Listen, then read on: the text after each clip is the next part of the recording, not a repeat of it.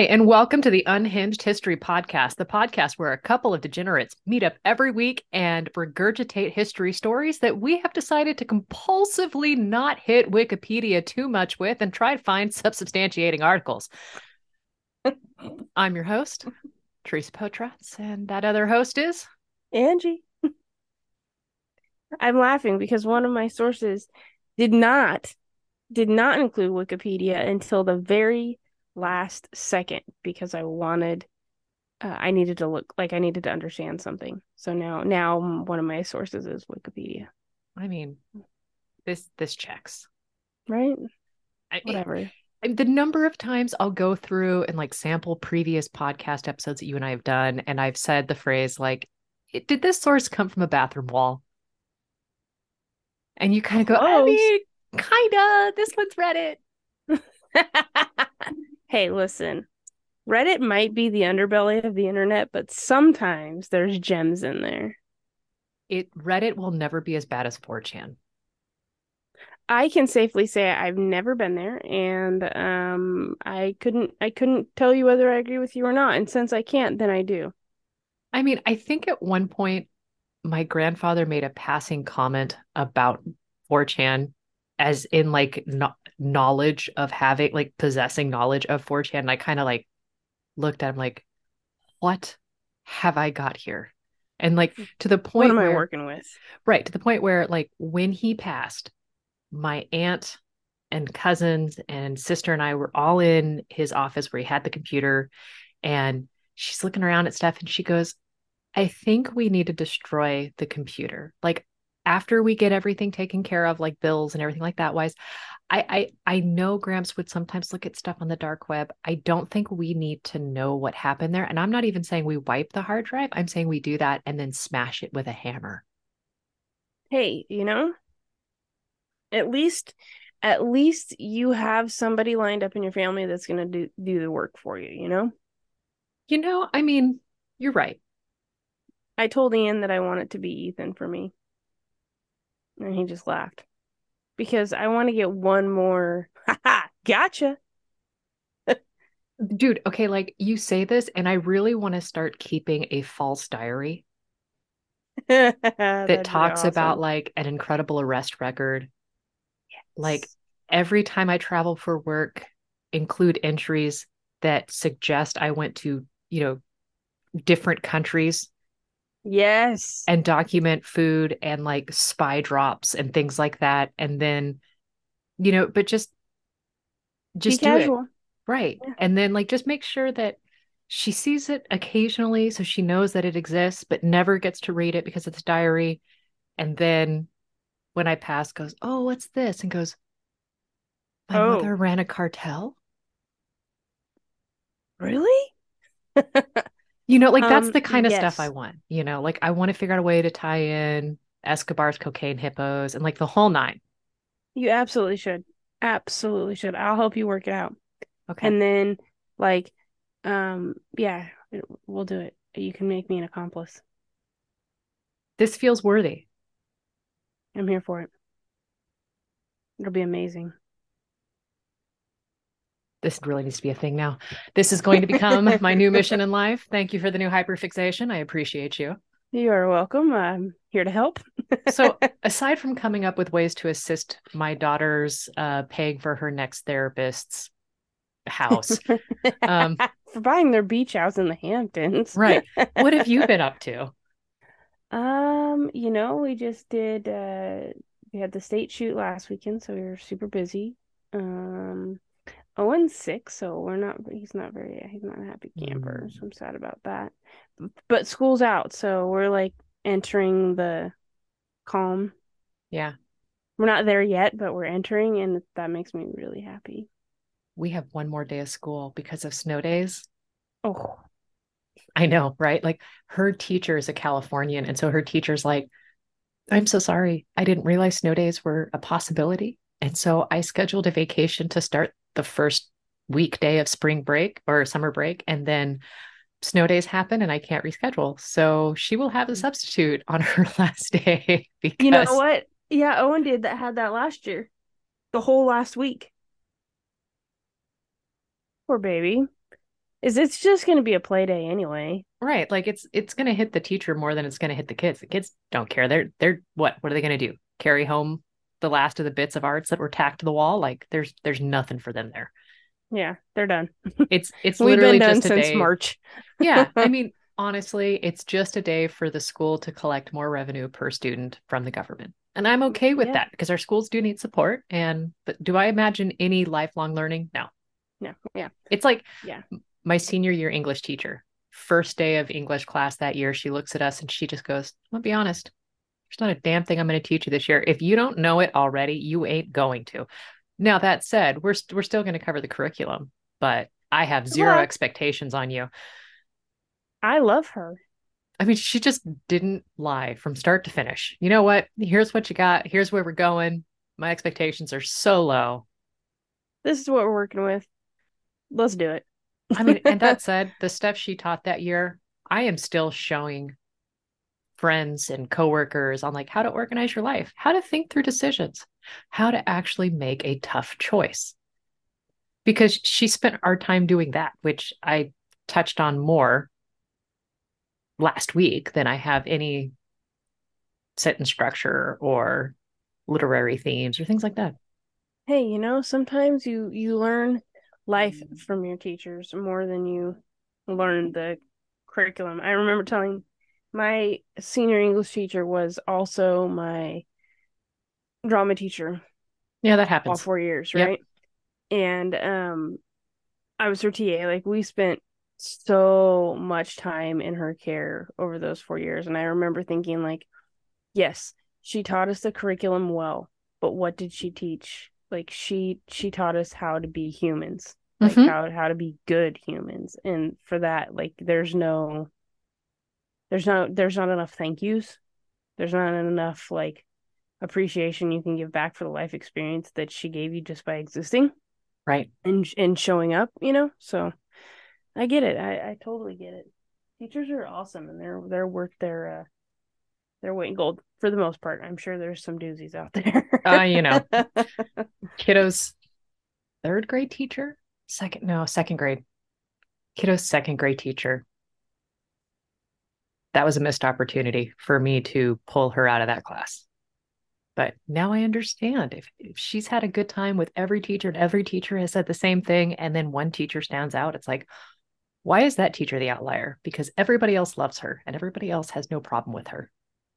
You know what? Owen had the exact same thing for the first day of school of his second grade year. And the following day, I went to speak with her because he was coming home telling me like this is what she said, but this is what she did, and I it just did not agree with it at all. And I walk in and I'm like, yeah, I have a couple questions. My son told me that this is gonna sound really stupid, but my son told me he can't have his water bottle at his desk when all of his other teachers have allowed this, and he needs it because he has this is really silly, but he has reactive airway disease, which is like the precursor to asthma. Okay. So he does not have asthma and he really doesn't have a problem.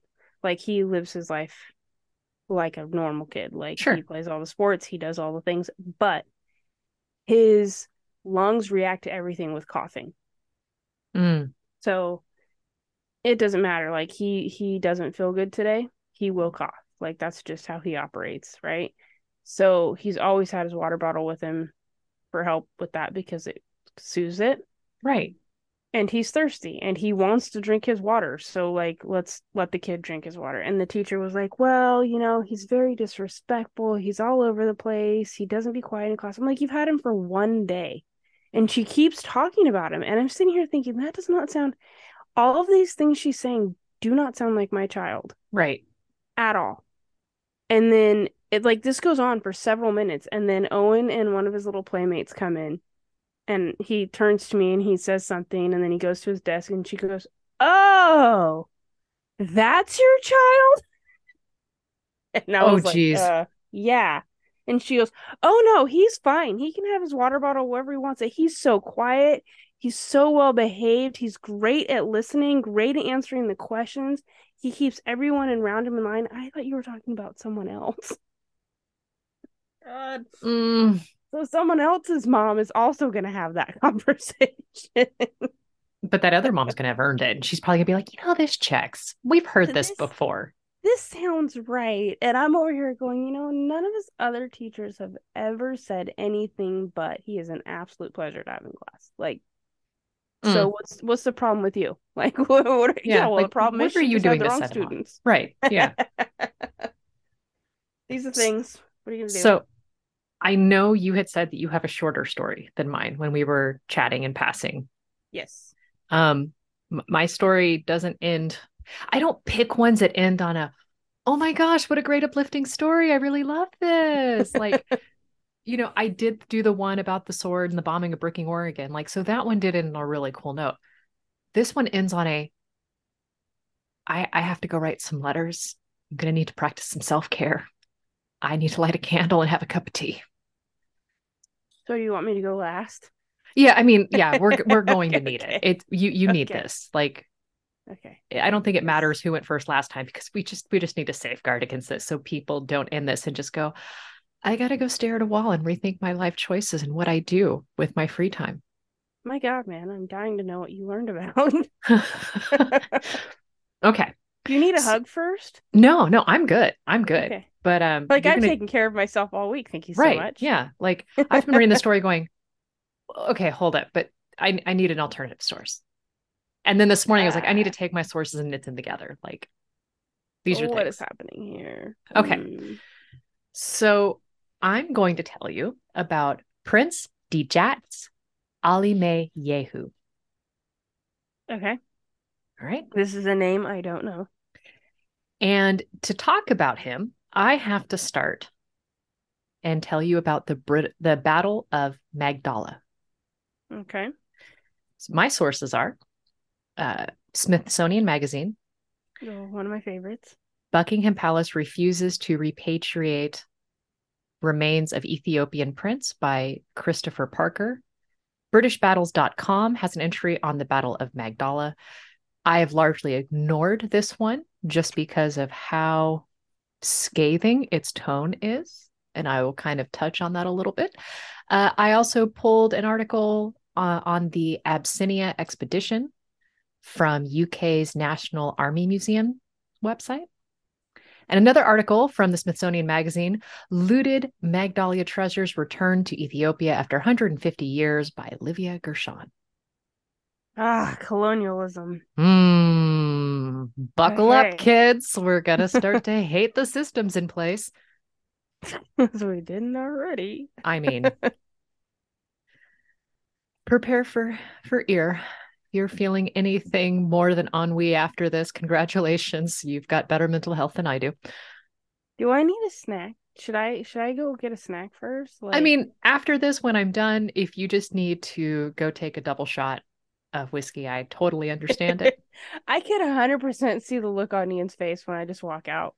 Look at the Just whole pull the in my bottle and hand. just It's like, wow, starting early, huh? It's not even noon. Hey, you haven't been drinking all day unless you start by 9. Are you even doing it right? Right. Okay, so we're going back to 1855. Okay. Abyssinia, now in modern-day Ethiopia, has been ruled by Tewodros II, who is sometimes called Theodore, but Theodore is only referred to in any writing by the British. Figures. So this will be the only time I call him Theodore.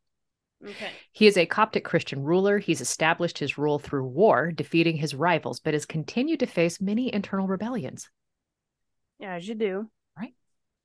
In 1862, he asks the British government for an alliance and for assistance. He's asking for the latest military weapons, for some tactical experts to help him.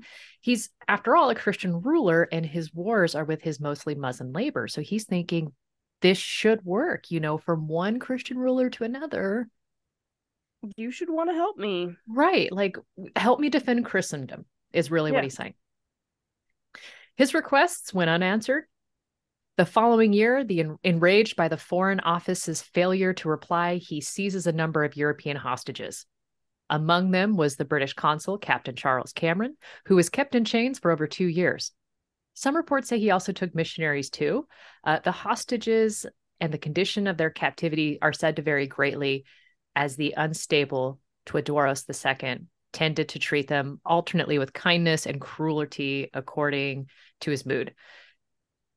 So mind games. We're playing mind games. Well, so again, but these are all from Western sources, right? For all I know, he was keeping them as well as he could and then faced massive attacks from his Muslim neighbors and had to change their living conditions, which may have been not as Okay. conducive. We don't know, right? There's so much we don't know that I'm having to read between the lines. Okay. That makes But sense. but the British sources that I am telling you that I'm largely ignoring are talking about basically that he was insane. Okay. But given their source material, I'm not paying them much heed. Okay. Okay. That works. All right. But I'll at least call out that I'm ignoring them. It's like when you point out that person in the room staring at you, like, you, buddy, I'm ignoring you. Stop it. And you just, right now, you're dead to me. And then you just, boom, And then you go ghost on them. with life. Right. And they kind of go, ooh, man, she didn't leave anything to the imagination. So that's what I'm doing. Right. Yeah. Okay. Okay. Well, So Captain Cameron, captive that he is, wrote the British press describing what's happening. This and the fact that British women and children were amongst the hostages. oh no. He created a public outcry that forced the British into a response. Okay. All right. So he created a PR nightmare. Internal diplomatic negotiations and numerous gifts failed to secure their release. By June of 1867, in the face of mounting public indignation, the British reluctantly concluded that military intervention was necessary. Okay. Or as a response was planned, it was made clear that this was not simply a mission of conquest. Once the hostages were freed and Tewodros II punished, the military force was to withdraw. There was never any intention, according to the British, of adding Abyssinia to the empire. Okay. Instead of sending soldiers from Britain, a force was withdrawn from Bengal and the Bombay armies. They were usually used to maintain British control in India, and therefore was made up of both British regiments serving in India and the locally recruited Indian soldiers. The army was commanded by Lieutenant or Lieutenant. They always put like an F in there, and it's really weird to me. So Lieutenant General Sir Robert. Lieutenant. Yeah, but it's like there's no F in Yeah. there. There's zero Yeah. Fs, just like the zero Fs that I get. I was just gonna say like the zero Fs we have. Sir Robert Napier, a royal engineer, was the first engineer that ever led and commanded an expedition. So, I mean, he's at least making history there. So Napier's army was loaded onto ships in Bombay, and it contained 13,000 soldiers that were sent along with 40,000 animals, including 40 elephants trained to pull big artillery guns. Okay. So this just felt like overkill from start to finish. Yeah. You're not planning to take over, but you're bringing 40,000 animals and 44 war elephants. Maybe they are a firm believer of making a statement right off the get, You're probably not wrong. The troops sailed from Bombay, and then on December 21st, 1867, they crossed the Arabian Sea before navigating to the Red Sea to the Gulf of Zula, which is now in modern Bay of Trea, which is really right on the outskirts of Ethiopia. And they established a base camp from where they could march inland. Now, Okay. they had to do all of this because the Suez Canal wasn't done yet. So they have to take this meandering route. Okay. So Napier's ability to overcome the logistical challenges that faced the soldiers was essential in the campaign. From very beginning, supplies had to be moved all the way from India and then landed at Zula on the coast. And so once they've been consolidated there, the British forces would have to cross 400 miles of mountain terrain in his good grief, Theresa Marie. So they'd have to cross 400 miles of mountainous terrain in the inhospitable weather conditions to reach Tewodros II's fortress at Magdala. As an engineer, So I'm sorry, ahead. I'm just having this image. If I was him, I'd be like, oh, they're still 400 miles away. I'll wait. Like, Yeah, I mean, but it's like I don't know enough about the elephants and the terrain that they come from in India, but I don't imagine elephants looking at a mountain and going, "Yeah, I I want to got climb this." that. Yeah, neither do I, which is why I'm picturing our friend like looking, out over the distance and seeing them miles and miles away, being like, well, we'll just wait here. I know. Put on the tea. Like, I mean, let's see how many of them make it, I suppose. we'll determine whether or not we're going to fight about this later. Right. That's totally what I'm seeing. Yeah, Sorry. you're not necessarily wrong. I mean, I feel like his position feels heavily defensible at this point. Yeah, absolutely. So to reach Magdala, Napier used many technical innovations to keep the army moving and supplied, including he had a telegraph and distillation plants to turn seawater to fresh water. He Okay. even built a harbor with piers and warehouses to unload and store the supplies and put in 20 miles of railway line that were laid, complete with locomotives that were bought from India. These are Okay. big boats. If you're bringing a whole ass train, And 40,000 animals, yeah. like, oh gosh, okay. You brought Noah's Ark and a train. This is the equivalent of me trying to build a plan. He might be an engineer, but he might have over engineered this. Like, this just feels like overkill. A little bit. Okay. So the Royal Engineers built a road to the interior of the country to help the army move even quicker. As speed was a factor, the campaign needed to be complete before the torrential June rains, made already challenging by the terrain that was viewed as utterly impassable. The Okay. advance begins January 26th and was combined with diplomatic efforts as the British secured agreements with Tewodros II's enemies to cross the territory without encountering armed opposition. And this would protect the lines of communication and supply. Can I just say that these enemies are also the ones that he wrote them about, being like, hey, my Muslim neighbors are kind of the ones giving me grief right now. Can we, from one ruler to another, kind of work together? And then the army comes in and goes, the enemy of my enemy is my friend. I was But just my thinking the enemies. Yeah. my friend previously wrote me about you, but now we've switched everything. Changing sides. Do the I mean, thing. like, all of this could have been averted with a mere response to a letter. I mean, but come on. You have the opportunity to either A, mail out a letter, or B, show up with 40 war elephants. Against another, like, gosh, like, I want war thoughts. elephants. Okay, fine. Okay, I'm gonna keep going then.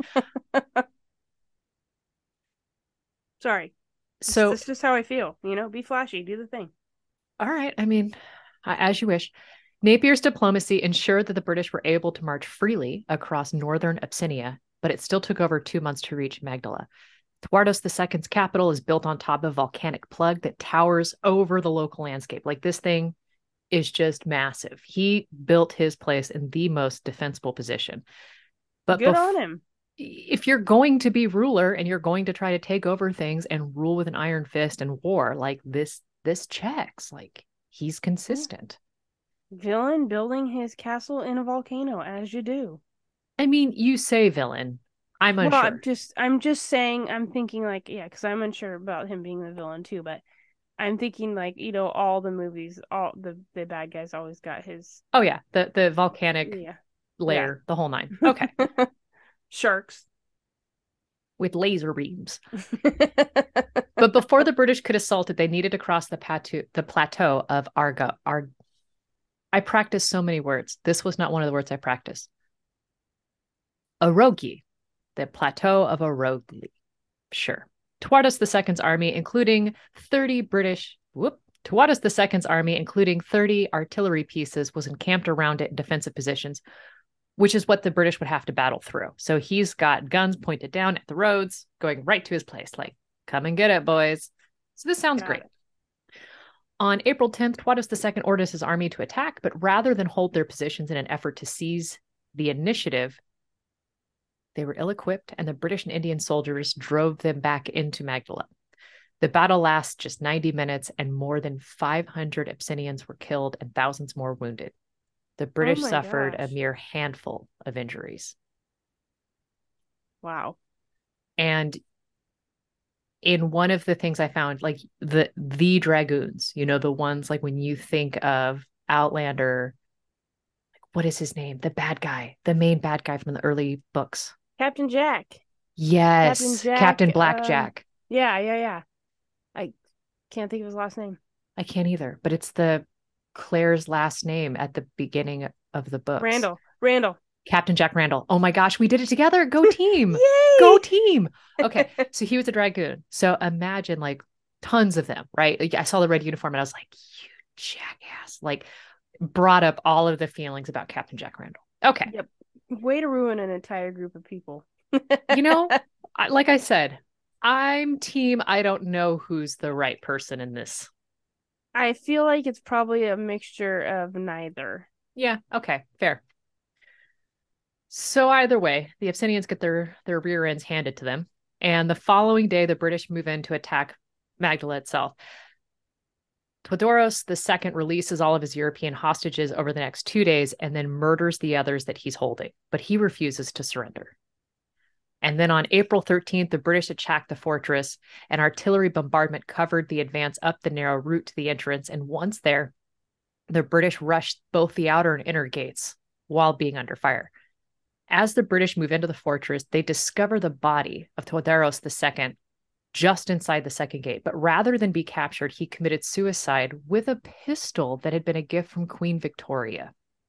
Oh, Bringing it full circle. So it's not like he hasn't had letters answered prior, right? They just ignored yeah. this missive. Mm. Hold that in your brain. Hey, it's there. Okay. As news of his death spread, all resistance from the defenders came to an end. Napier's Anglo-Indian army had won, and the campaign had cost them just 18 wounded and 2 killed. There's no accurate record of how many Obsidian casualties were sustained. Of course. It took 15 elephants and around 200 mules to carry all the wealth that the British looted from Magdala. That's what they brought the elephants for. Yeah, I wanted war because elephants. apparently they didn't need all of that artillery that the elephants were supposedly carrying if they just left it there. Yeah. Good catch. And later, many of the stolen objects were auctioned off to raise, quote, prize money, unquote, for British troops. Okay, so we're paying their bills this way? Yay, colonialism! Among the stolen goods, Prince Dejatch Alemayehu and his mother, Empress Tiliwuk Wube. But don't worry about the Empress because she dies en route to England. Oh. When he arrived in the United Kingdom, Prince Dejatch Alemayehu is newly orphaned 6-year-old. Mm. He grew up in the care of the British Army officer who sent him to boarding schools and introduced him to members of high society, including the royal family. Queen No Victoria. way. Okay. What? I think I'm making a connection, but I'm not sure yet. Okay. Queen Victoria took an interest in Alemayehu and arranged for him to study at elite schools before he's sent to a military training academy in Sandhurst. He left after less than a year for the English city of Leeds, where he died of pleurisy, which is an inflammation in the lining surrounding his lungs. He died at 18 in 1879. Mm. Victoria wrote in her diary, "Very grieved and shocked to hear by telegram that good Alemayehu has passed away this morning. It is too sad, all alone in a strange country, without a single person or relative belonging to him." This could have been avoided if you'd have wrote a letter back. Yeah, or maybe didn't send 40 war elephants and however many other animals to haul back. Like, if you just took what you needed to actually do just the job and not loot and pillage the entire way home. Would they be British if they didn't loot and pillage, though? Hold, please. He's buried in the catacombs of St. George's Chapel at Windsor Castle. And Jeremiah Gersha, an expert in looting of human remains at the University College Dublin, who's originally from California, says that there is no doubt. Never mind. He's a impressed. professor. I love it. Who ends up being an expert in looting of human remains. So We all have the After same. a couple of years of this podcast, I feel like you and I both will be able to claim that title. I was gonna say we all have a thing. Right? Like, so he hyperfixates just on something different.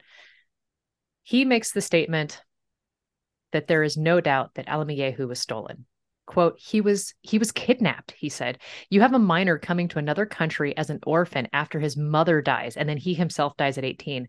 Something should feel wrong about that. He was looted as well, like all of the other curios and treasures that were taken.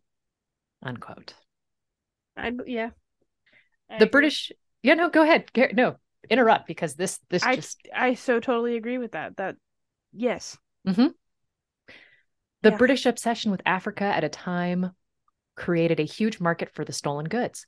This curiosity extended beyond the ceremony shields and religious items to actually living Black African people. I've heard of this. Quote, you wouldn't kidnap a white child. Victoria's not going to end up with a child from the London suburb Cannon Town. There had to be a racial element, the foreignness for this prince to have come to be at the palace, Gershas said. I feel as if I knew him, says Abebek Kassa, an Ethiopian royal descendant to Jabat, to Marriott, and Cecilia Macaulay of BBC News.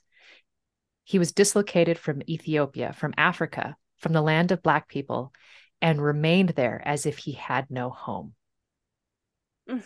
So this story surfaced when a friend of mine, Natasha, sent me this article about England not returning the prince's remains, despite Prince Alemayehu's family asking for them for 150 years, and not after 150 years, but consistently during that time.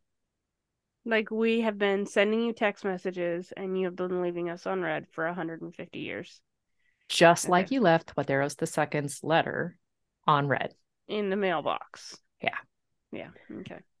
Cecile Minas, a descendant of the Abyssinian royal family and relative of Alemayehu, told BBC, we want his remains back as a family and as Ethiopians because that is not the country he was born in.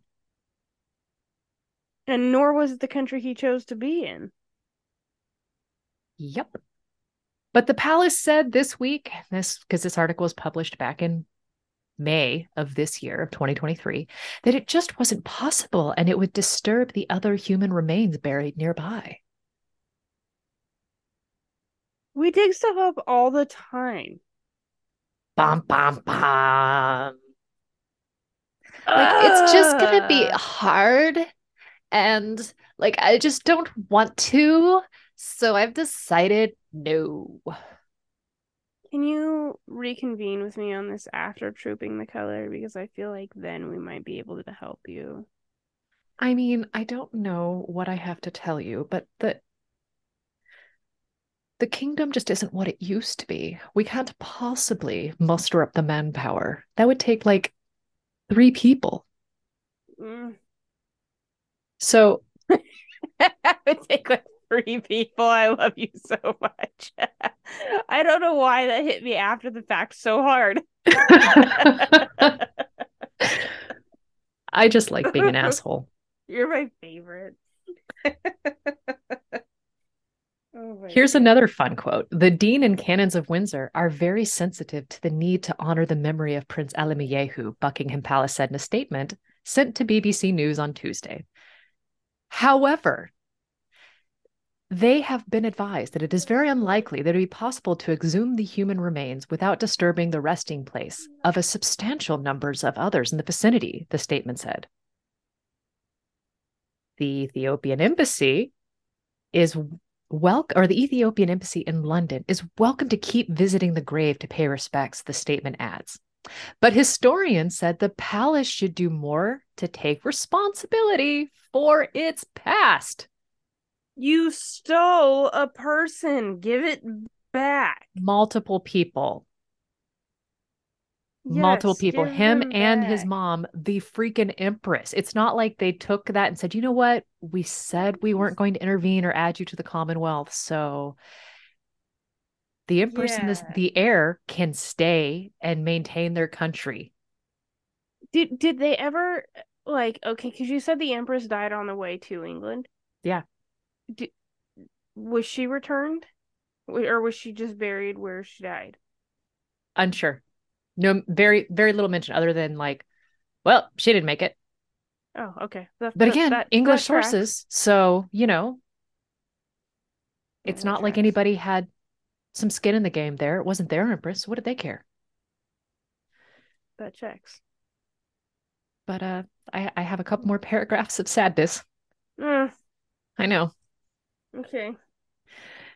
Quote, this is such an emotional issue because it reminds everyone of Alemayehu's plight. A child struck in a foreign land, never allowed to go home, said Andrew Heavens, the author of a new book on Alemayehu and the British reign in Abyssinia titled The Prince and the Plunder.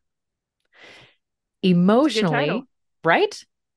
Most people who get to know Alemayehu's story feel his remains should be returned. He made it so clear before he died he wanted to go back, Heaven said. Making matters worse, this news broke in 2023, but in 2021, we have articles about Abyssinian items that were stolen during that conflict getting repatriated back to Ethiopia. Okay, okay. So we can return some stuff. You say that, but it's never done out of altruism. That's true. Okay. The nonprofits had to raise the money to buy the items and then send them back to Ethiopia. Gotcha. That checks. Yep. That super checks. Yep. And in Because the we article, can't just give our stuff back. no, we can't just go, you know what? My ancestors made a blunder. I'm going to step up and go, honestly, this is just sitting on a shelf collecting dust. Like, this means very little to me. I'm just going to do the right thing. Yeah, I'm like, whatever. Not, This but is it's a topic that drives me insane. the Yeah, I British are totally like, agree. my parent, my forefathers did a really bad thing. I want to make it right.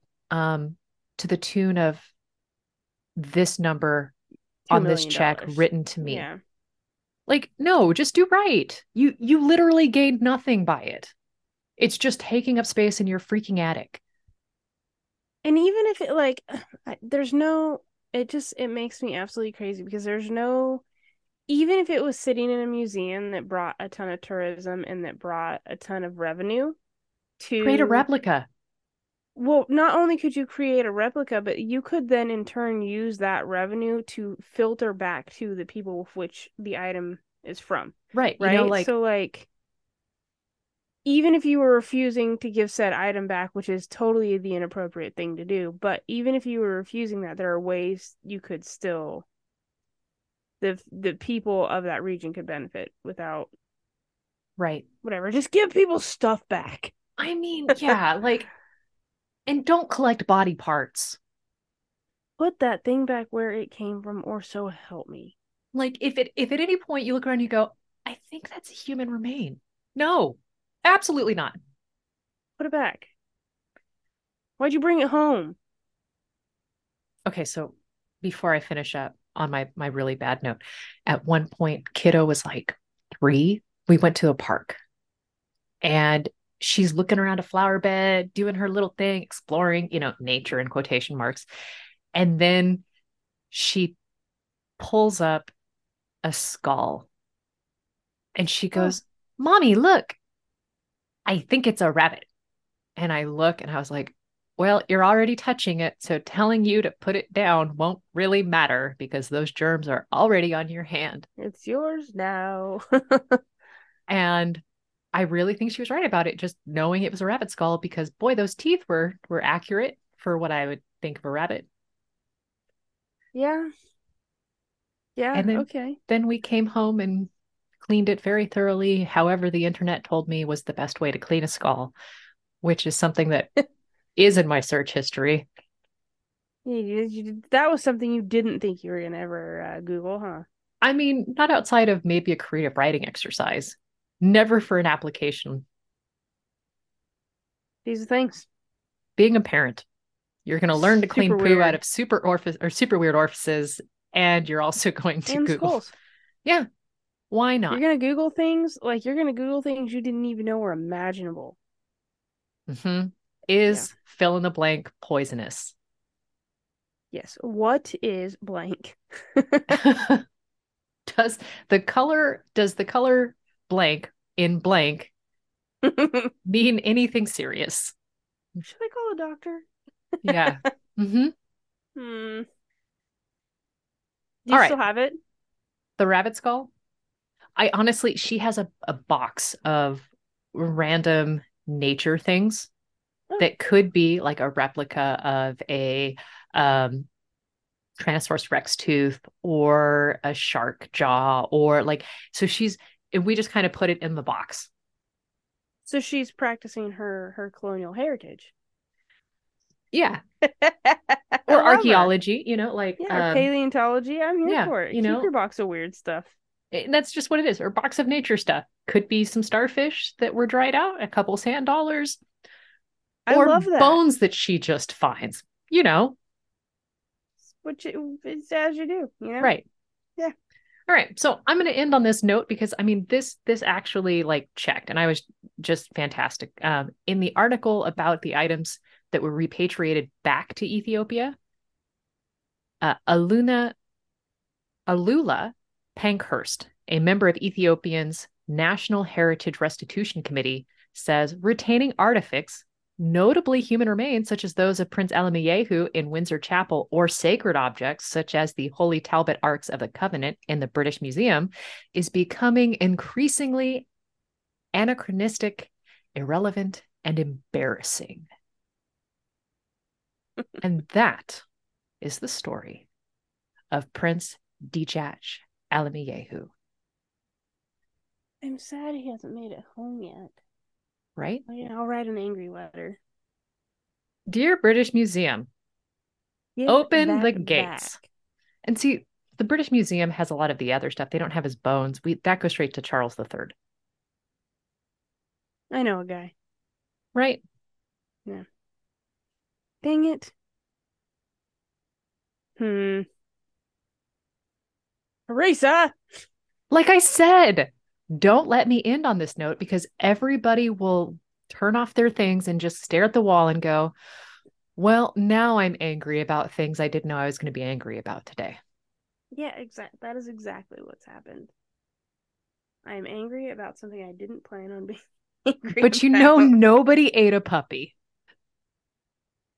Things could be worse. Things things are always have the ability to be worse when I'm telling a story. I really commend you for it, to be honest. It's If going to be I'm hard to being, top myself next time. going to be hard to top yourself. So far, you've eaten puppies, and I myself have not. I have eaten that's true. horse. I have That's eaten true. whale Why would you eat a whale? because it was on the menu and it was already like there. I mean, I felt bad that it was there, but I mean, Did it taste look, like chicken? no, it didn't. It didn't have much of a taste, and that made me feel really bad about ordering it because at least didn't, like I was like, this didn't fill a niche. Didn't check any boxes. Right. Now I have to answer for the fact that I did it. The horse was delicious, which is not a common statement to say in the house because my child is adoring of horses. I could see the look on her little face as her ear is pressed up against the office door right now.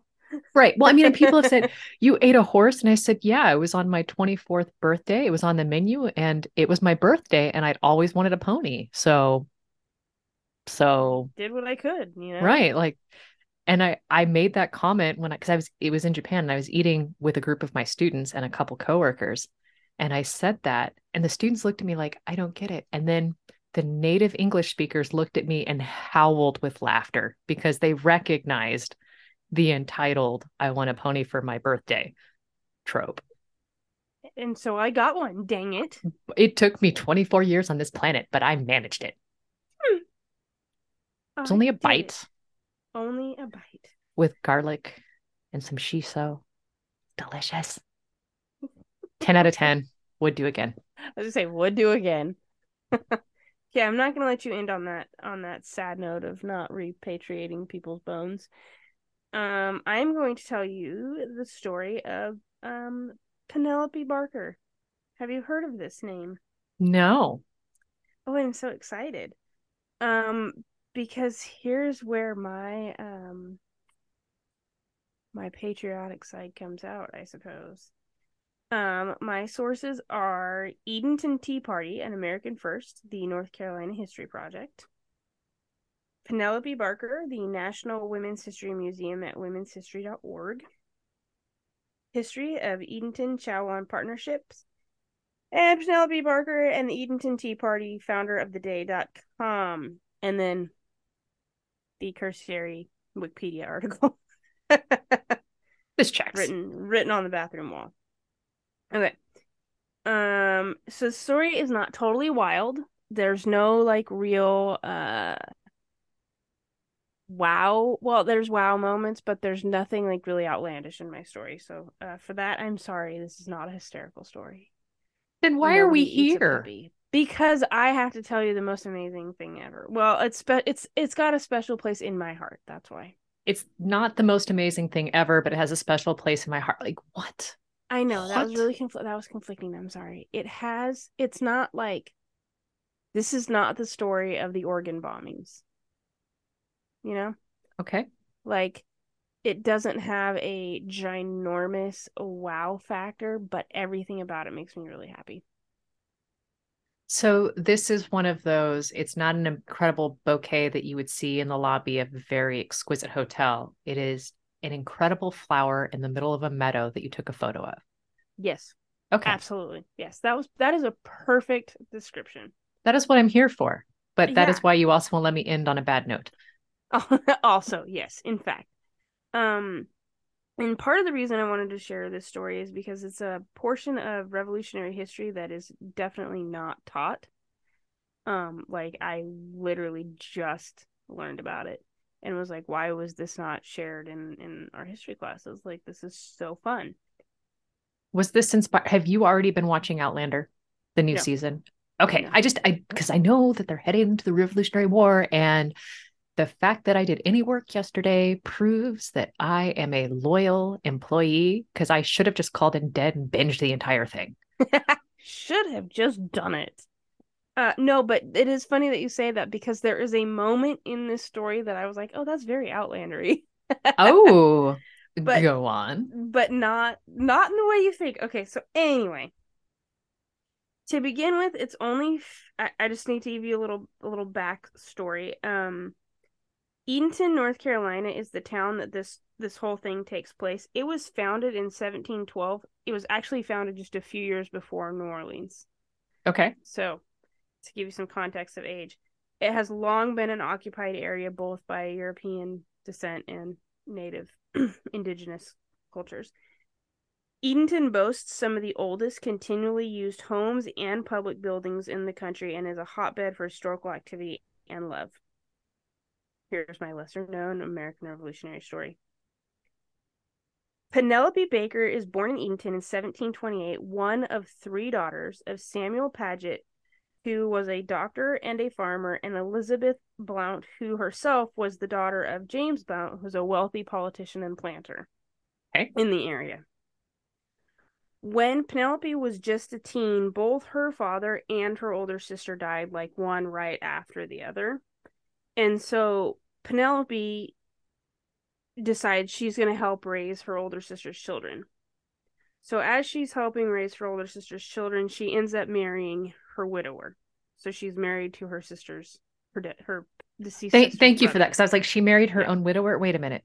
Yeah. So It's thank you. the passed away sister's husband. Okay. I thought he was remarrying a corpse for a second. I got scared. No.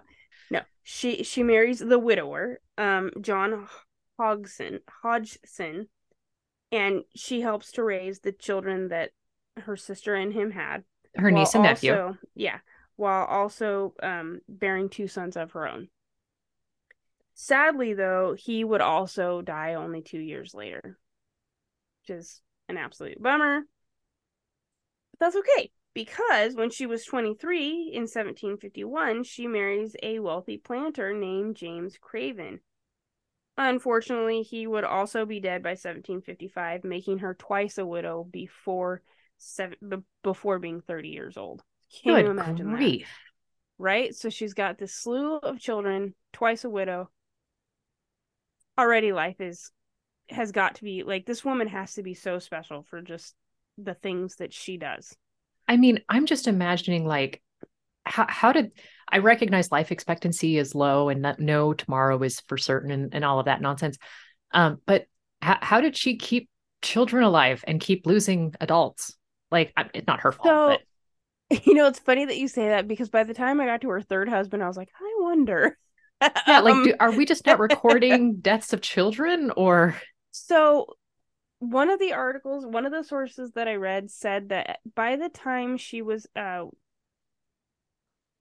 lack of a better word, more elderly, most of her children had already died. Whether it was because of the war or because of disease or whatever, Okay. there were not many surviving children. And just Um, because I'm into too much true crime, are the husbands dying the same way? Like, do they all strangely die of a sickness after eating?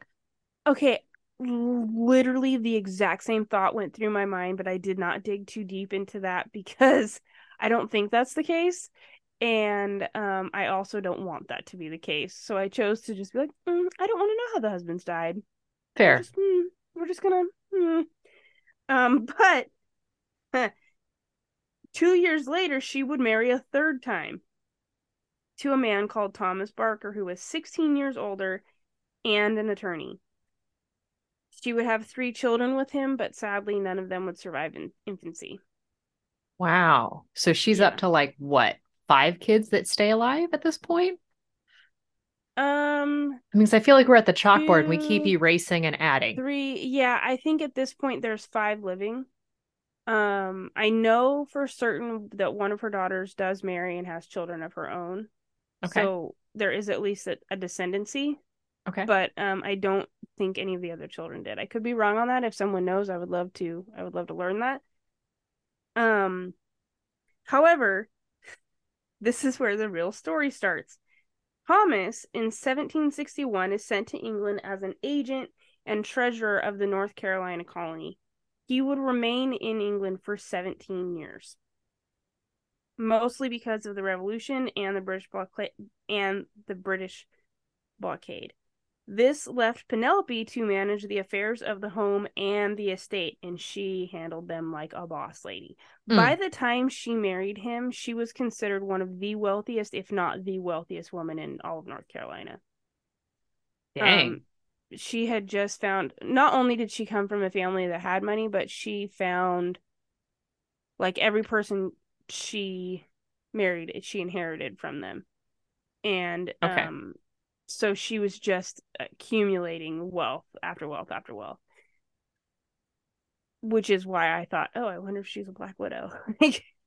I mean, at some point there's financial gain, you know. Yeah. Um, but anyway, this seemed to work well for them. He was gone for the 17 years, and she was running the joint. But we are living in pre-revolutionary America at the Right? time, right? So there's like a lot of tension. There's a lot of um anger towards the British taxation without representation. We want to just talk to people and help them understand our plight. Like we have our own products we can use from here, but we want to keep buying your products. But this, the whole thing, right? Like Right. all the pre-American Revolutionary stuff that we already know. So like just a little bit north, like 638 miles in that little town of Boston on December 16th of 1773, roughly 50 men disguised as natives board 3 ships Yeah, and yeah. dump They all the they tea in the harbor, right? cosplay, they get Yep. drunk, they cosplay, and Yep. They then they yep. go they go and Yep. throw a bunch of stuff overboard. Yep. Yeah. So you've heard of this, the Boston Tea Party. Yeah, I mean, I've um made my model of a ship yeah, and we're that was, yeah. 5th grade. Yeah. Yeah. Okay, so we're well aware of the LARPing that took place. So I will for now refer to the Boston Tea Party as the LARPing. you're welcome. The Great LARPing of 1773. The drunken Um, LARPers.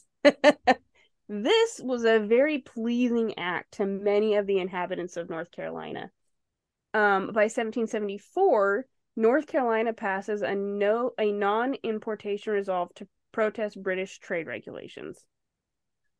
On October 25th of 1774, Penelope invited close to 50 of her closest lady friends to the home of Elizabeth King, and they all had a bit of a tea party themselves. They signed a resolution that supported the boycott of British goods, such as tea, material, clothing, things like that. Okay. Supposedly, while doing this, they also drank a homemade tea made of lavender herbs and mulberry leaves. Delightful.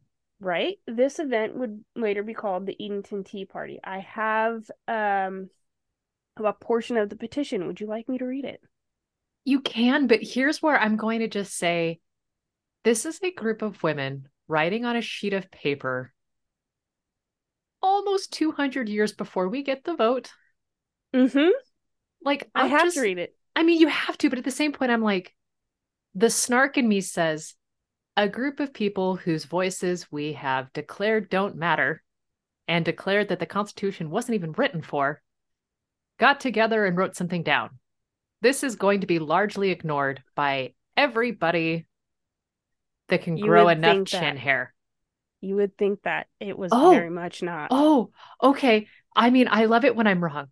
Please go on. So, the quote, the provincial deputies of North Carolina, having resolved not to drink any more tea nor wear any more British cloth, many ladies of this province have determined to give memorable proof of their patriotism and have accordingly entered into the following honorable and spirited association.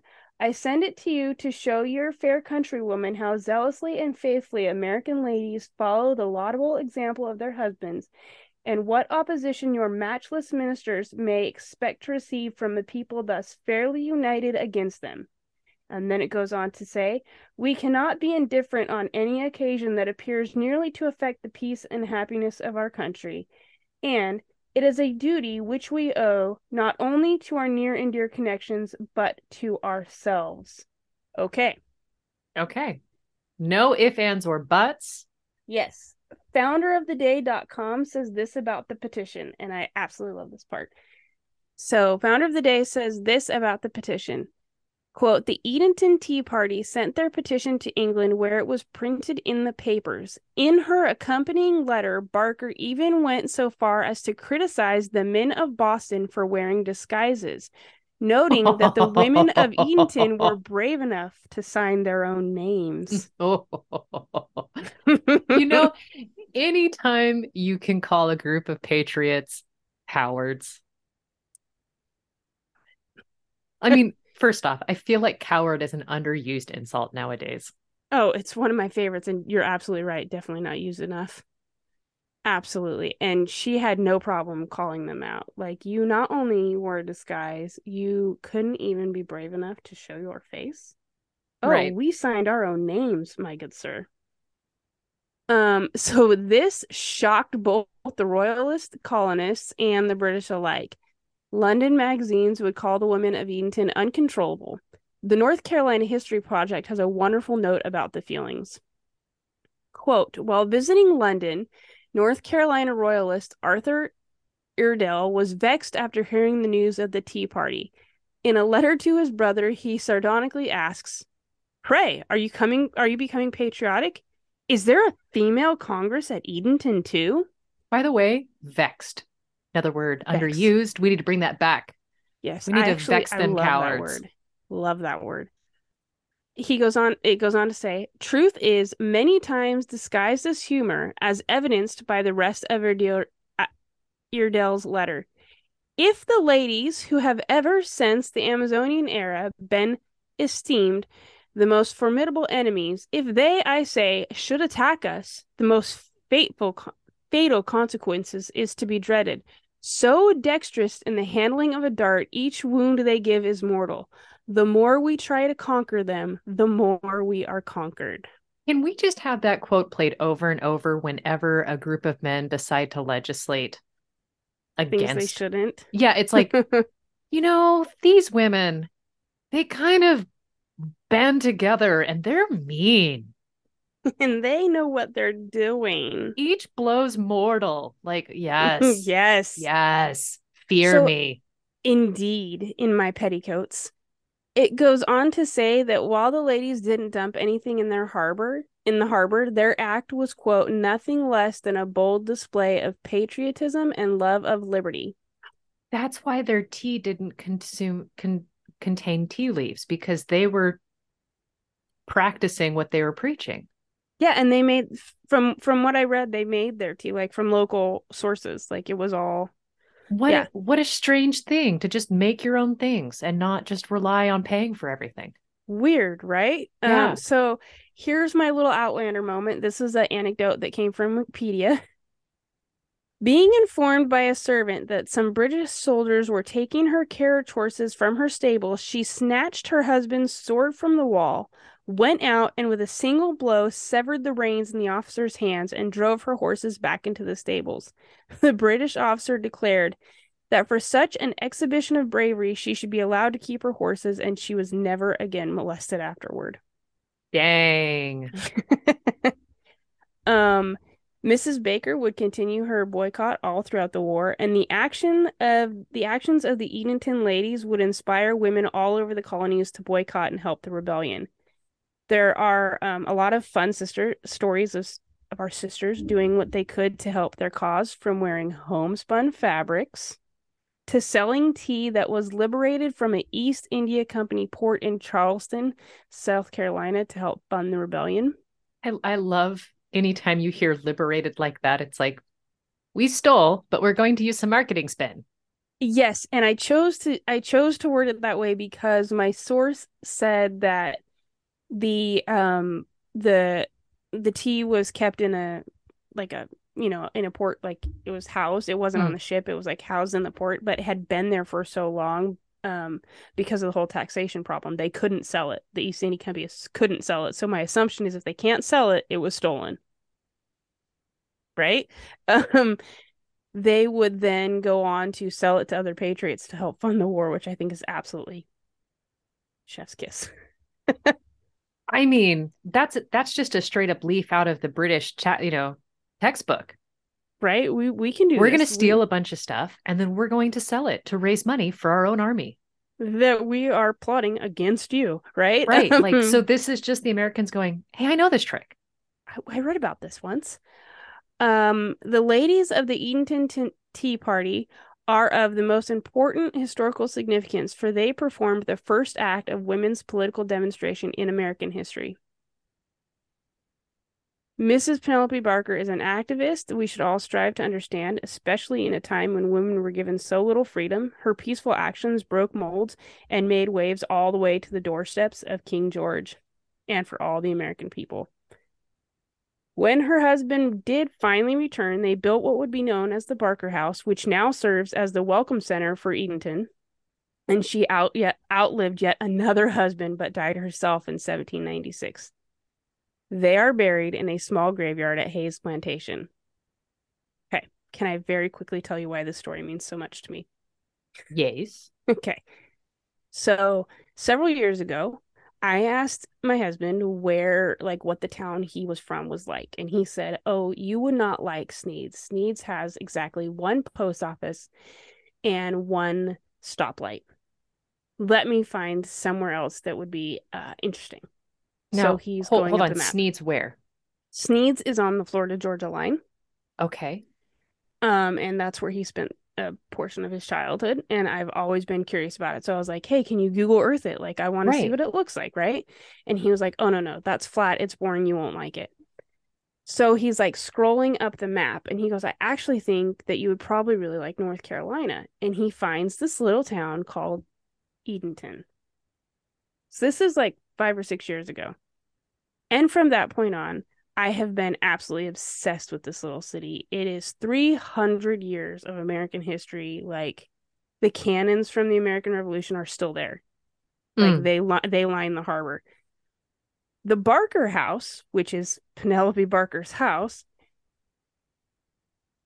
is the visitor center now, but for a short time, very briefly, it was for sale for like a stupid amount of money before it went back into the trust. And Stupid low amount of money or stupid high? stupid high amount of money. And Okay. this house is immaculate. I have pictures of it.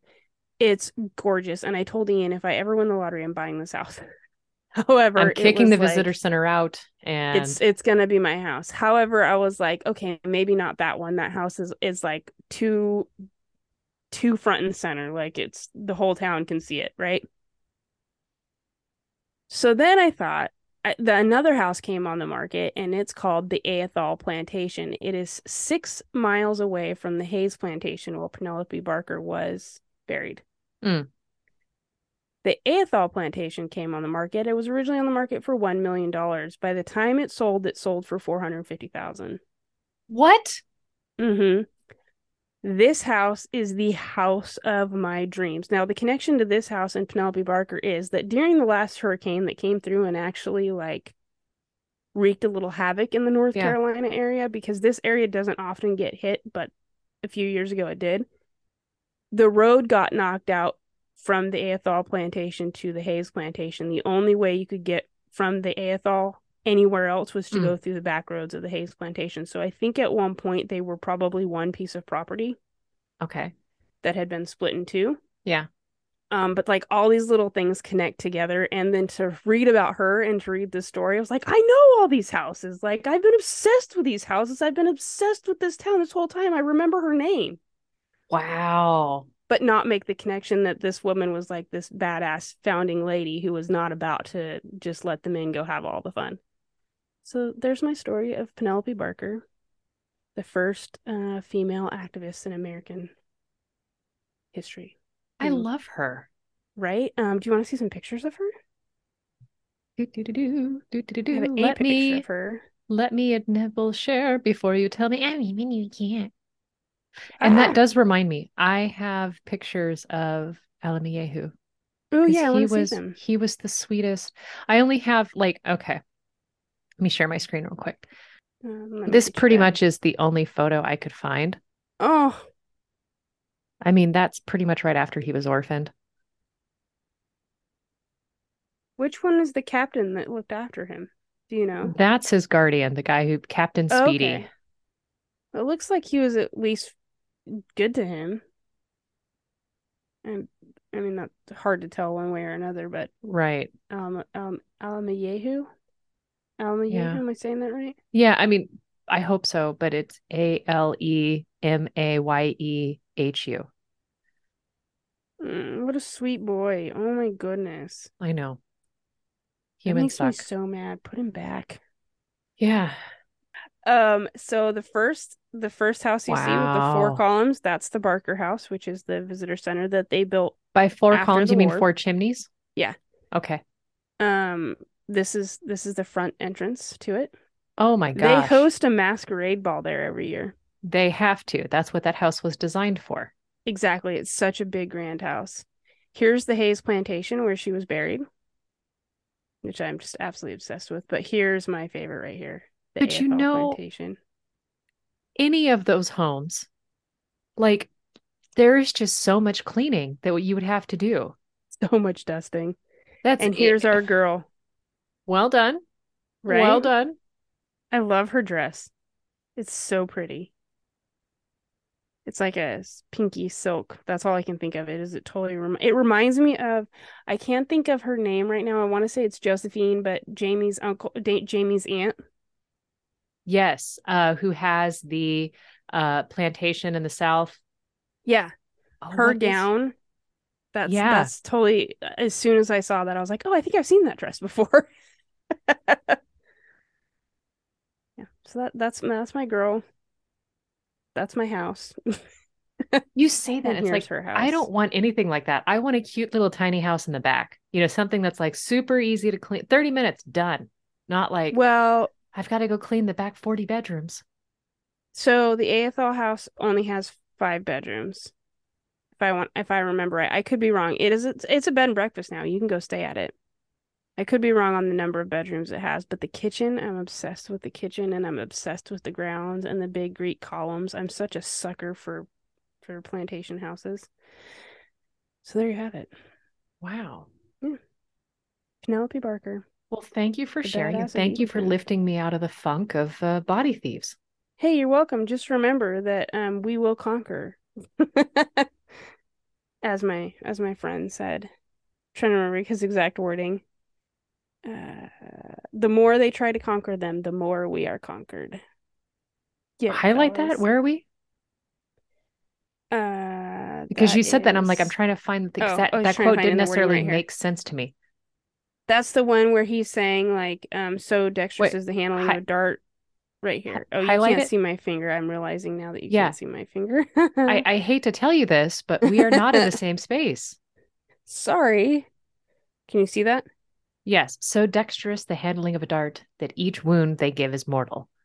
The more we try to conquer them, the more we are conquered. Okay. Yes. The more, because I didn't hear the we are conquered. I heard they are conquered. And I was like, the more we try to conquer them, the more they are conquered. Yeah, of course, that cause and effect. No. The more men try to hold the ladies down, the more they are conquered. The men are conquered, That is is an what he has to incredible say, quote. Very right? truly. I love it. Absolutely love it. And I think she's amazing. So she's my girl, Penelope Barker. And her name's Penelope. Could we be any cuter? That's I true. mean, really, I right? mean, because, Penny is always an adorable shortened version. Right? It's so cute. And when I was writing her name, like I thought, if I can stay up late enough, I'm just gonna watch all of Bridgerton in one go. Because Pen. I was like, Yeah, oh, her name's Penelope. Now I need to hear the name over and over again. But I didn't. I I'm all went to for bed. that. I went to bed like a responsible adult. Why are we stuck making decisions like responsible adults when we really just want to do the fun things? As my girl with the cool outfit in that TikTok I sent you yesterday. Dumb as hell. Aren't we? Stupid. I know. Anyway, Well, if you've enjoyed us being dumb as hell and you want to share our dumb as hellness with your friends, you can rate, review, subscribe. You can also email us. We like emails. I like hearing from you just because that is who we are and we like we're sharing needy. those stories. And we are at unhingedhistorypod@gmail.com. Super needy. We're super needy. And we're super needy. And on that Yeah. note, goodbye. Okay, bye.